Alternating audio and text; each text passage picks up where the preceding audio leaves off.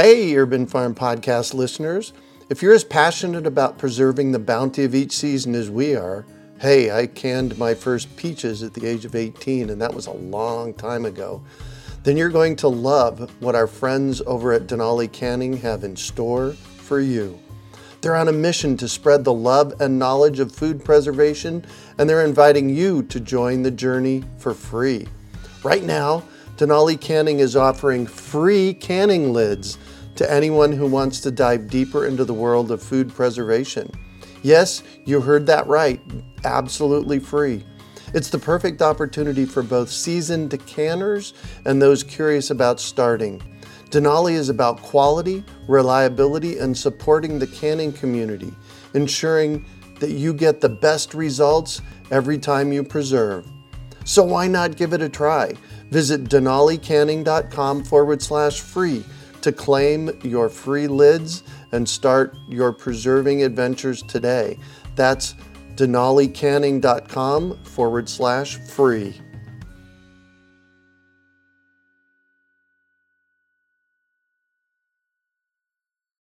Greetings, urban farmers, gardeners, and healthy food visionaries. Farmer Greg here, and welcome to the 506th episode of the Urban Farm Podcast, where every day we work together to educate and inspire you to become part of your food revolution. Today on our podcast, we have someone who provides convenience, variety, and deliciousness to the on-the-go conscientious eater. We're talking with Melissa Canales about growing microgreens.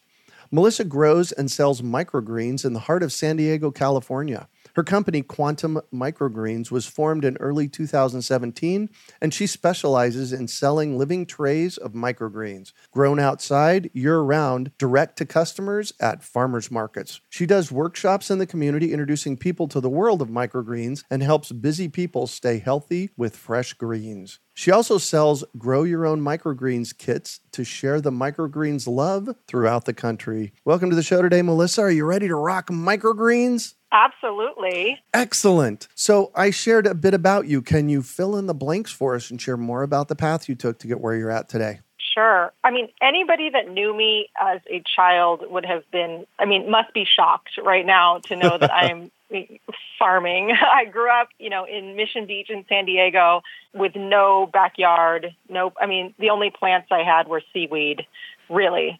So nice. There was no growing whatsoever in my childhood. I actually got a gift in college of a plant once, and I think I looked at the person saying, "What do I do with this?" I have no idea. I gave it away promptly because I thought, what do I do? I don't even know what to do with this. So it's actually really odd what I'm doing right now. I went to college, like I referenced, and I actually got my undergraduate degree in astrophysics.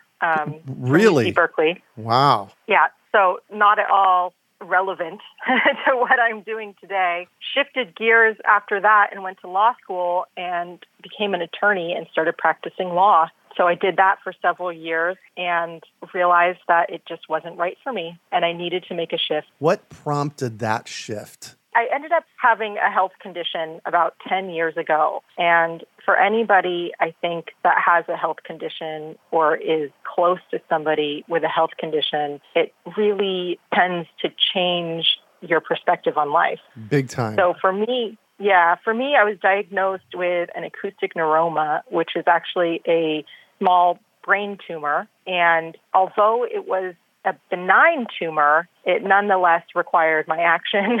And so I had, brain surgery to remove the tumor when I was just turned 30 years old. Wow. Yeah. And that the recovery was worse than the tumor. Mm-hmm. And it really took me a couple years to kind of get used to the new normal and reevaluate just how I wanted to spend most of my time. I can't tell you how many people I've had in almost 500 episodes that came to where they're at because of a health crisis, whether it was, cancer or a tumor or, in my case, and I just interviewed somebody yesterday who was diagnosed with Lyme. Both Heidi and I have Lyme. So it creates a time in your life to reflect and say, all right, what am I really up to? Exactly. I was practicing a very specialized kind of law I was doing special education law. And right before I started this business, I was working for a nonprofit. And I really enjoy that area of law. I really felt like I was helping a lot of people. So I wasn't sitting at a corporate desk spending, 60, 80 hours a week on a desk like many lawyers. So I was already doing something a little bit off in the legal world, but nonetheless, type of conflict that I was constantly dealing with in the legal profession was just weighing so heavily on me. And I just wanted something different. And I had become somewhat of a crazy plant lady in the meantime. Hold on. Going from somebody gave you a plant in college saying, oh my gosh, what do I do with it? I got to get rid of this, to being a crazy plant lady. That's a stretch. How'd that happen? I don't know. It just did. I mean, I lived in condos and apartment buildings for years after college, and I think succulents maybe were my opening drug. I love that. And keeping those alive, and it just began to grow from there. I ended up being that person that my now husband, when I first started dating him, he said, "What do you want for Christmas?" And I said, "I want dirt." And he was like, "You want what?" I said, "I want dirt." So for Christmas, I got these, I lived in an apartment, and I got these large bags of dirt, and I was able to make these big planter boxes, and I used every little piece of outdoor space around my apartments, and I just started growing things. I killed a lot of things. I started to understand the dread that a caterpillar can bring to your tomato plant. Right. And just everything I was able to eat that I grew was so amazing. I felt like I was just winning at life if I could grow something that I could eat. But I've also been very obsessed with knowing where my food came from, even though I wasn't a big plant person growing up. I was reading books on food politics and trying to understand, how food systems were working in at least our country from a pretty young age. So I was always very interested in knowing how my food got to my table. And I became a vegetarian in high school, and I just ate up all the books and the literature that talked about how food was grown and the environmental impact of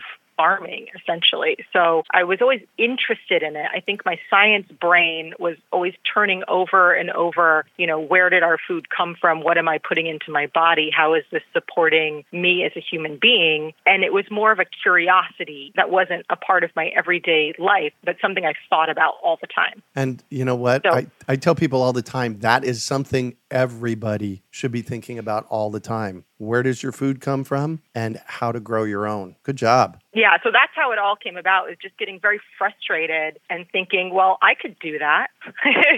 Why not?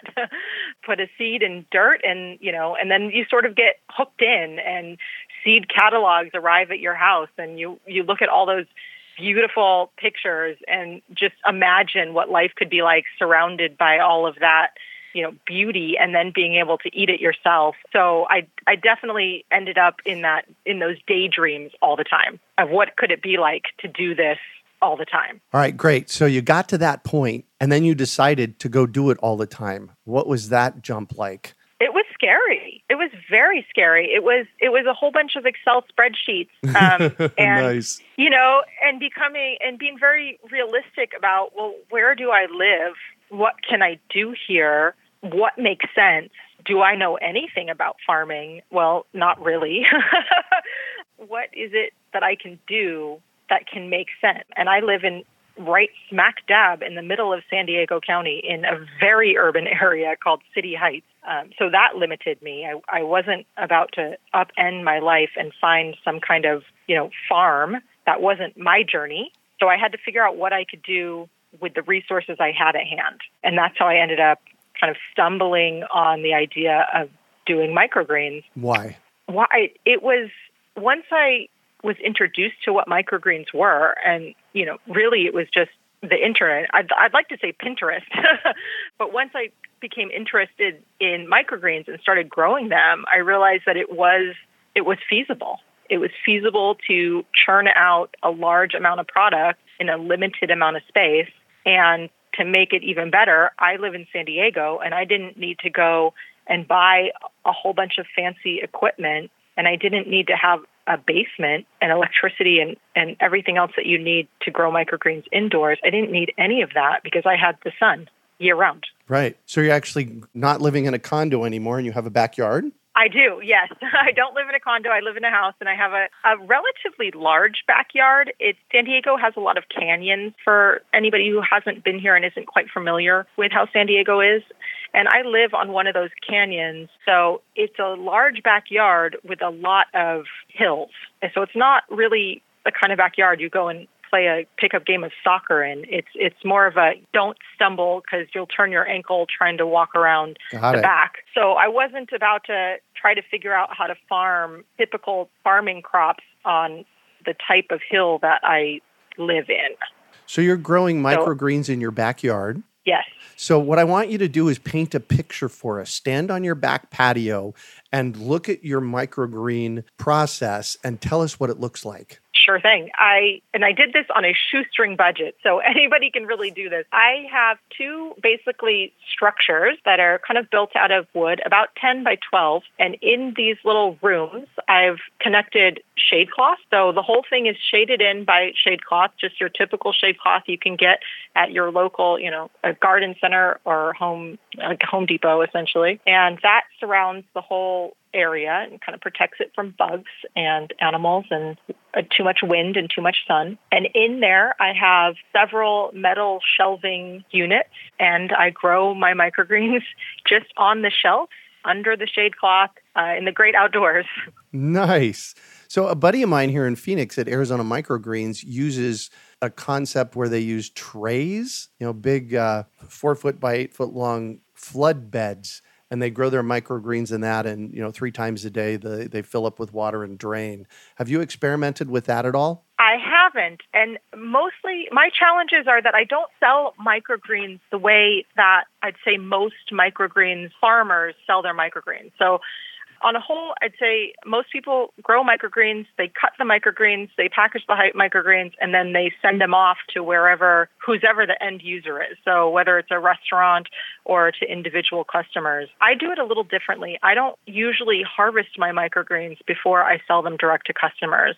I sell them still living in small, individual size trays so that people can bring them home, place them on their countertop, and harvest them as they're ready to eat them. So I have a few more challenges in the way I grow them. You're transporting the microgreens in the trays with the soil and then letting the people take those home. Yeah. So that's what made the most sense to me when I started this, because I read about all the health benefits and just how nutrient-rich microgreens are compared to the full-grown plant. And I thought a lot of people are seeking out microgreens because they're trying to get the optimum health that they can out of them.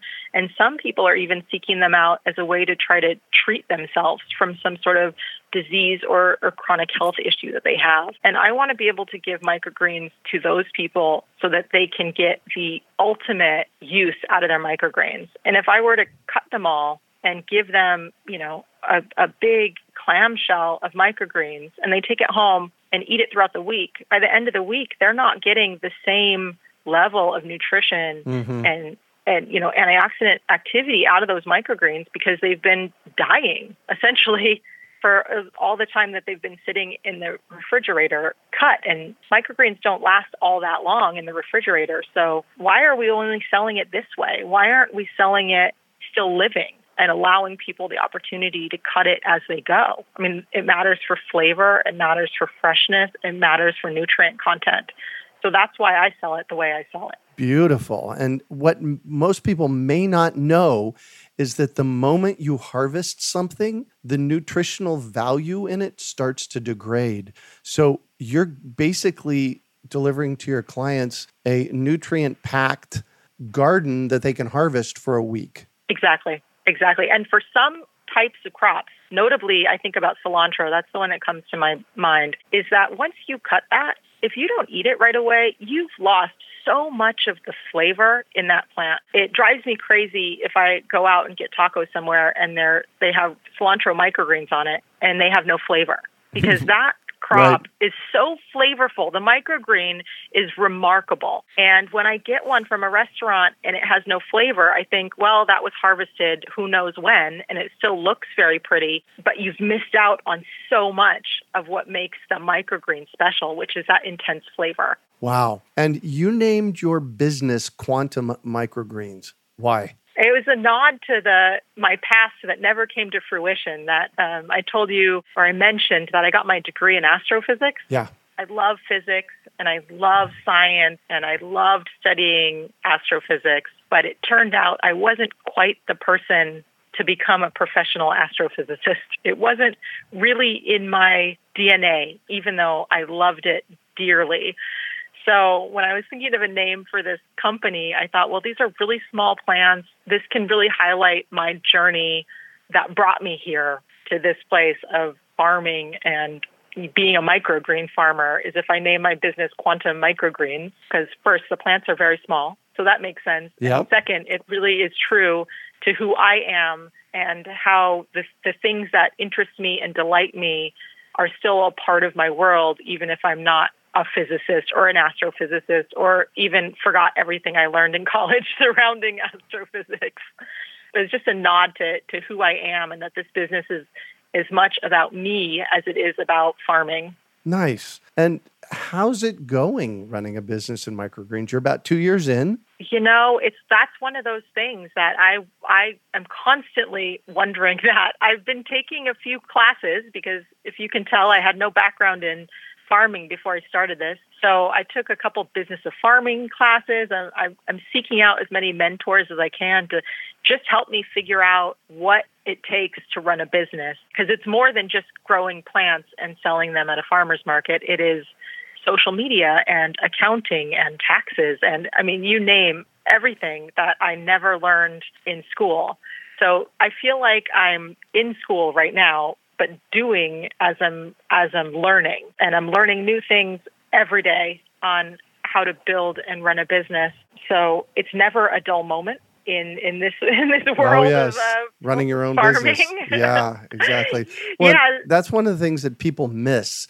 Often people start businesses, they're good at one thing. Like maybe they're good at being a yoga teacher, so they think that they can start a yoga studio. And what they miss is that yoga, growing microgreens, running a podcast online is only half of the process. The other half of the process is, like you said, accounting, it's marketing, it's all of those things that actually have you be successful. You might be a really great yoga teacher or microgreens person or podcast host, but if you can't make it pay for itself, you got a problem in this culture. So how's that piece working for you? That piece is challenging. I wish I can say that I started from day one and customers flocked to me because they all knew how wonderful microgreens are, because that's simply not true.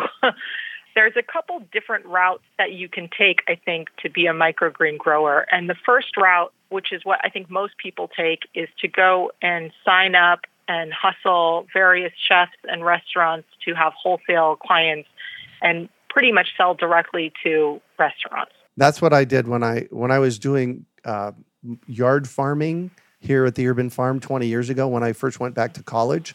That's what I was doing. And I just made friends with a couple of chefs, and it was the simplest way to go. So that's the way I thought I was going to go when I started this business. I thought, oh, this is the way. And I started kind of approaching and doing the back door to the restaurant and approaching different chefs.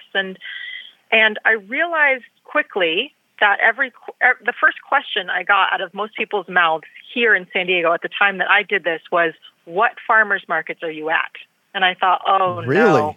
Yeah. I thought, oh, no, I need to be at a farmer's market just to legitimize myself as a farmer here right now. And so I thought, okay, well, I'll start doing a couple farmer's markets, and that's the way I'll go forward. And then I realized for myself personally, I started this business so that I could farm and enjoy what I was doing and make that change from the legal world to farming and feel that kind of fulfillment. And I realized that backdoor hustle, essentially, and the handling of wholesale customers, that sales aspect was not why I got into farming. And that if I wanted to make a lot of money, I could stay in the legal world And that I'd rather stay in the legal world than spend so much time going after and seeking after wholesale customers in the restaurant world. So not to say that I didn't have any clients, because I definitely did meet people and do have, clients that are restaurants. So I'm not criticizing all restaurants, but the hustle of constantly going and seeking sales and pushing my product, like peddling essentially, I was finding very little. I was finding that my efforts were not equating to how I wanted to live and how I wanted to grow. So I realized quickly that I was going to change my efforts and start growing directly for, sort of the you and me regular customers out there that shop at farmers markets. Yeah. Because they were the ones that needed to learn how to use microgreens and benefit from all the health benefits that you can get out of microgreens. And you're not going to get that necessarily at a restaurant. That's something that you have to, if you're interested as somebody that wants to add this kind of nutrients into your lifestyle, you need to be buying directly from a microgreen farmer, because you're not going to find it anywhere else. Or grow your own. Or grow your own. So that's when I said, you know what, we're just going to shift this, because this isn't what I want to do. I don't want to be a salesperson like this at the back door of restaurants. And in San Diego, it's not very common to buy living microgreens, especially with restaurants. I was finding that many restaurants were just going, we can't do that. We need you to cut them and put them in clamshells. And although I will do that, that is not my preferred way of selling microgreens. So that's just not my specialization. So I found it was a bit of an uphill battle trying to show people why there's a benefit on having the living tray, even in a restaurant. Right. It was almost too much. Not to say I won't do it in the future, but it was too much at the time. And so I really shifted my focus to selling to individual people at farmers markets and pursuing then a grow your own microgreens kit for all the people that are DIYers and curious, and all the people I met at farmers markets from out of town that said they couldn't find this in their own towns. Wow. And really what this is turning into for you, it sounds like, is an education space. You're spending a lot of time teaching people the value of eating microgreens, but are you also teaching people how to grow their own? I am, absolutely. Right after college, before I went to law school, I got a job at a science museum called the Lawrence Hall of Science in Berkeley, California. And my job was going to schools 3 times a week and doing science assemblies. Oh, nice. So I used to be that person that came and, blew things up and riled up all the kids and got them very excited for science. And then I left and let the teachers take care of them. But I did that for a couple of years. So I had quite a bit of experience doing science-related workshops. And that's how I really think of growing microgreens. It's very science-related. It requires a curiosity about the living world and attention to make sure that they're growing properly. So I loved the idea of doing workshops and classes, which I started recently this year, doing several classes and workshops, mostly for adults, and just introducing people to what are microgreens, why microgreens, and how to grow them. Even though I sell them growing, I'm not concerned that all of a sudden everybody in the world is going to start growing their own and I'm going to go out of business. I'm not really worried about that. Right. If anything, I encourage people to learn to grow them and grow some on their own, because they're going to still come and buy from me, even though they're growing them. You're busy. You're not going to spend every day all the time growing microgreens, and you're still going to want some. So I really do encourage and try to help people troubleshoot that are trying to grow microgreens. Right. Because I get a lot of people that say, I tried to grow cilantro. And I said, well, that's a really advanced microgreen. You might want to try radish first. Yeah, exactly.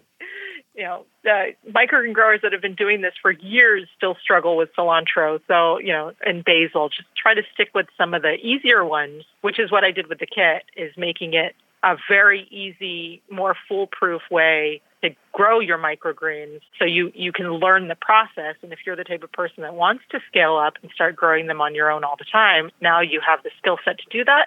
And if you don't, and you just wanted to enjoy growing them once or twice to understand how it works, then we've got you covered. Nice. You have a microgreens kit. By the way, you've graciously donated 5 kits that we're going to send out to 5 of our listeners. So listen through to the end of the podcast. Tell us about the microgreens kits and where people can get them.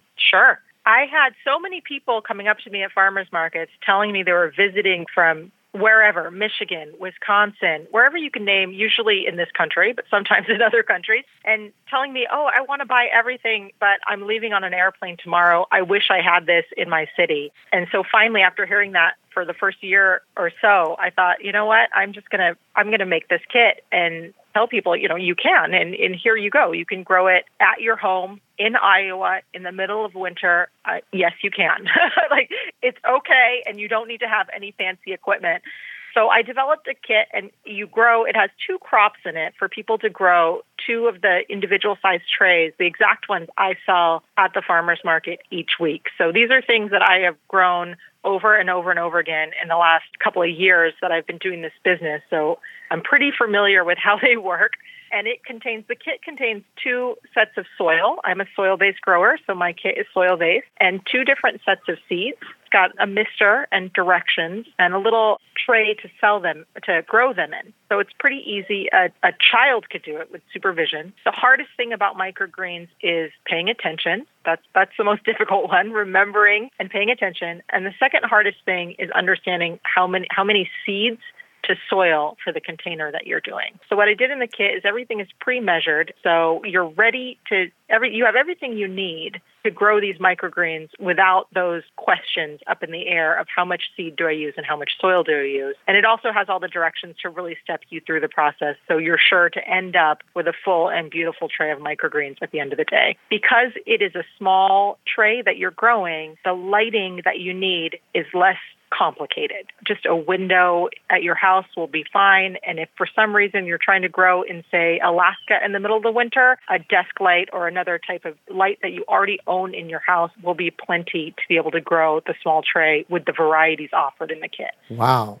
So what I just heard you say, that this is super, super simple. It is. And microgreens, on a whole, tend to be super simple unless you try to do something like cilantro right away. But if you're picking the right varieties of microgreens, it's very simple. It's just the hardest part is attention and feeling confident in what you're doing and not questioning every move that you do. So, and with everything pre-measured in the kit and ready to go, you're sure to have success as long as you give it the 5 minutes of attention each day. And within a week and 10 days, you're eating what you grew. This isn't like a plant where you have to plant it and wait 3 months. You're eating what you grow in about a week.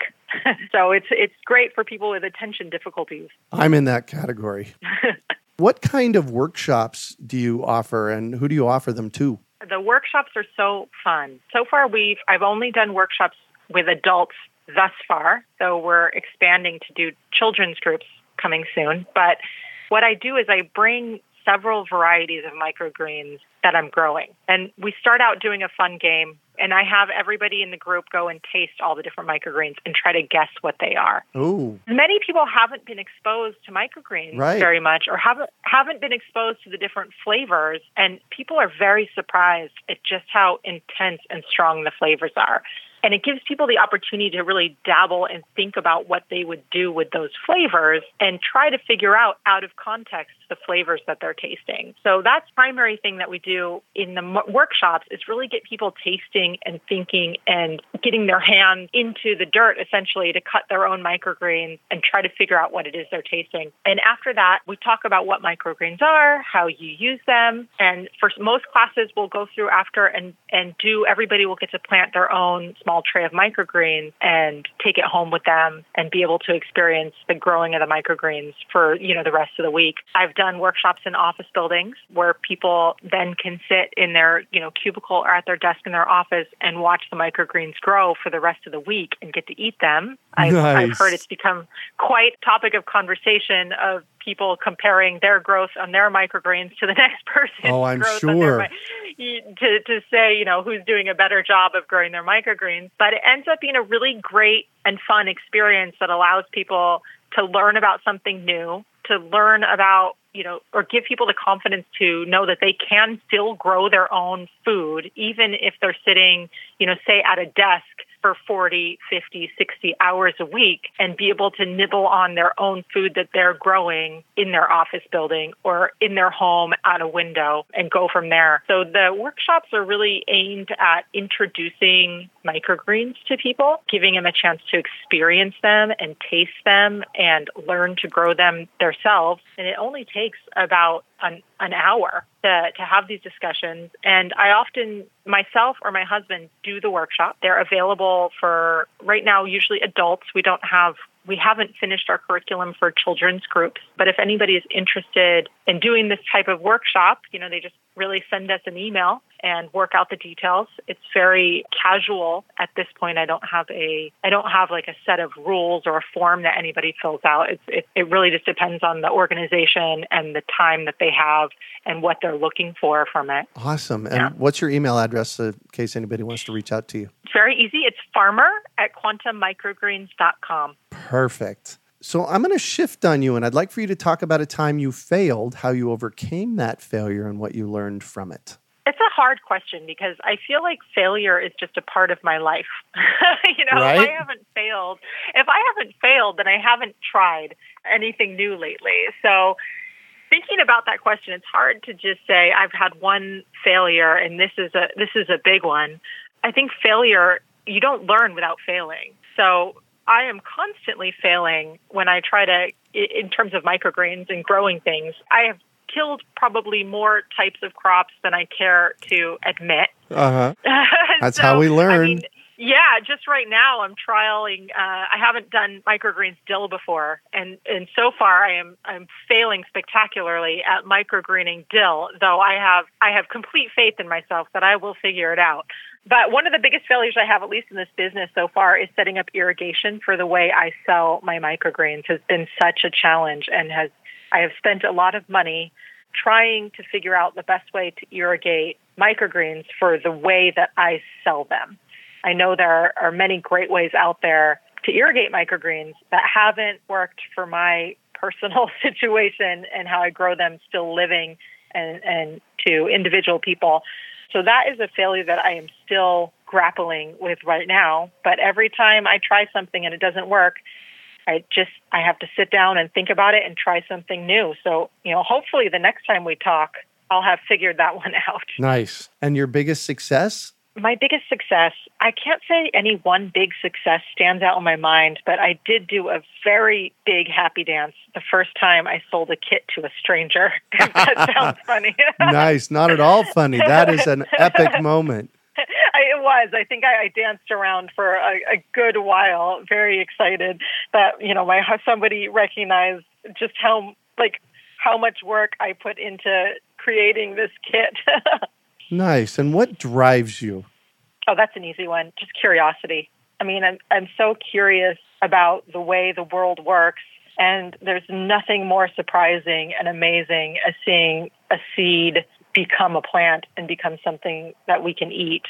So whether it's physics or astrophysics or just what food do we eat, it's always going to be curiosity. And that's the science. I'm going to use this term affectionately, nerd coming out in you. I'm in that same category. I love science and I love experimenting. Absolutely. Yeah, I am I could wear a badge that says nerd. I own that one. And if you could recommend one book for our listeners, what would it be and why? Sure. I'm an avid reader. I love reading, and especially audiobooks. I listen to those all the time while I'm working and growing microgreens. And the book that I am geeking out on right now it's a nonfiction book, and it's called Eleanor Oliphant is Completely Fine by Gail Honeyman. And I highly recommend this novel. I read it, and then I went and listened to the audiobook. I loved it so much. I had to just drink in all of it. So it's an excellent novel. What's it about? It's an unlikely heroine in this novel who has had her share of life's difficulties and is a lot socially awkward, doesn't quite understand how to survive in the social world. And it's a book about loneliness and joy. And the character is just so funny, how she looks at the world. I think we all have a little bit of Eleanor within us. And watching her or listening to her and understanding her, she just seems like somebody, if you met her on the street, you would absolutely think she was horrible. Actually, you'd probably think she was horrible. But when you read the book, you can really see her on the inside, and it gives you pause to notice that if there's somebody out there that you interact with that just seems off, you really don't know what's happening on the inside. It's a really excellent novel for enjoyment factor, but also makes you think quite a bit about, the things about her that are within you, and recognizing in other people and just being a little bit more kinder to the person next to you, because you don't know what they've been through. But it's highly enjoyable. So true to that. So the name of the book again? It's called Eleanor Oliphant is Completely Fine by Gail Honeyman. Perfect. And what one final piece of advice do you have for our listeners? My piece of advice to anybody that wants to listen to me, I think, is to just be kind to yourself. I had a lot of internal monologues when I was recovering from my health issue a couple of years ago, and I like to criticize myself pretty hard for not recovering faster, for not growing the best microgreens, for not doing everything as best as my expectations want them to be. And I always have to tell myself, slow down, and just to be nice to myself. Stop that inner voice that kind of criticizes that isn't good enough. So I always think that's a good piece of advice to remind people to just be nice to yourself. I guess that's my advice. Big, big, big time. Our monkey, I like to call that our monkey mind, loves to trash us. And I actually had a conversation with that monkey mind in 2004. I remember this moment because it was telling me that I couldn't do things. And I turned around, I looked to my right, over my right shoulder, and I said, shut up. Whatever I'm up to is much more important than whatever you have to say. And it didn't quiet it down completely, but it muted it a lot. And that one pivotal moment really changed my life forever, when you stop listening to the critic in your head. So good for you. Exactly. And I hear my friends talking about themselves, and I say, hey, wait a minute, stop that. Be nice to yourself. I would never say that to you. You shouldn't say that to you. Right? Yeah. Nobody would even think about saying the types of things that you say to yourself, Exactly. Well, thank you so much for joining us on the show today, Melissa. It's been a pleasure. So how can we find you? You can find me online on my website, quantummicrogreens.com. I'm on Instagram if you want to see my, day-to-day happenings on the farm, and that's quantum_microgreens. Those are the best ways to follow what I'm doing. You can email me at farmer@quantummicrogreens.com. And if somebody wants a microgreens kit, they can go to your website? They can go to my website. It will link you to an Etsy store. If you're in San Diego, we sell the kits at our farmers market at Saturday at Little Italy Farmers Market. So other than that, though, it's our Etsy site is our number one way of selling kits to those not in San Diego. Awesome. We also want to thank Melissa, as we have 5 Grow Your Own Microgreen kits that need a new home, and we get to share them with our listening audience. Email podcast@urbanfarm.org with the subject line, I want to grow healthy greens. Make sure you provide us with your name and mailing address. We'll pick 5 random emails from the first 50 people who respond in the next 45 days. You can also find show notes from today's podcast at urbanfarm.org/quantum microgreens. We hope you enjoyed today's episode of the Urban Farm Podcast. Remember to listen for tips, advice, and resources to help you on your journey with urban farming. You can find us on the web at urbanfarm.org or send us an email to podcast@urbanfarm.org. In the words of Vincent van Gogh, great things are done by a series of small things brought together. Be encouraged that with each lesson learned and skill developed, you are one step closer in the direction of your dreams. Hey, Urban Farm Podcast listeners. If you're as passionate about preserving the bounty of each season as we are, hey, I canned my first peaches at the age of 18, and that was a long time ago, then you're going to love what our friends over at Denali Canning have in store for you. They're on a mission to spread the love and knowledge of food preservation, and they're inviting you to join the journey for free. Right now, Denali Canning is offering free canning lids to anyone who wants to dive deeper into the world of food preservation. Yes, you heard that right, absolutely free. It's the perfect opportunity for both seasoned decanters and those curious about starting. Denali is about quality, reliability, and supporting the canning community, ensuring that you get the best results every time you preserve. So why not give it a try? Visit denalicanning.com/free to claim your free lids and start your preserving adventures today. That's denalicanning.com/free.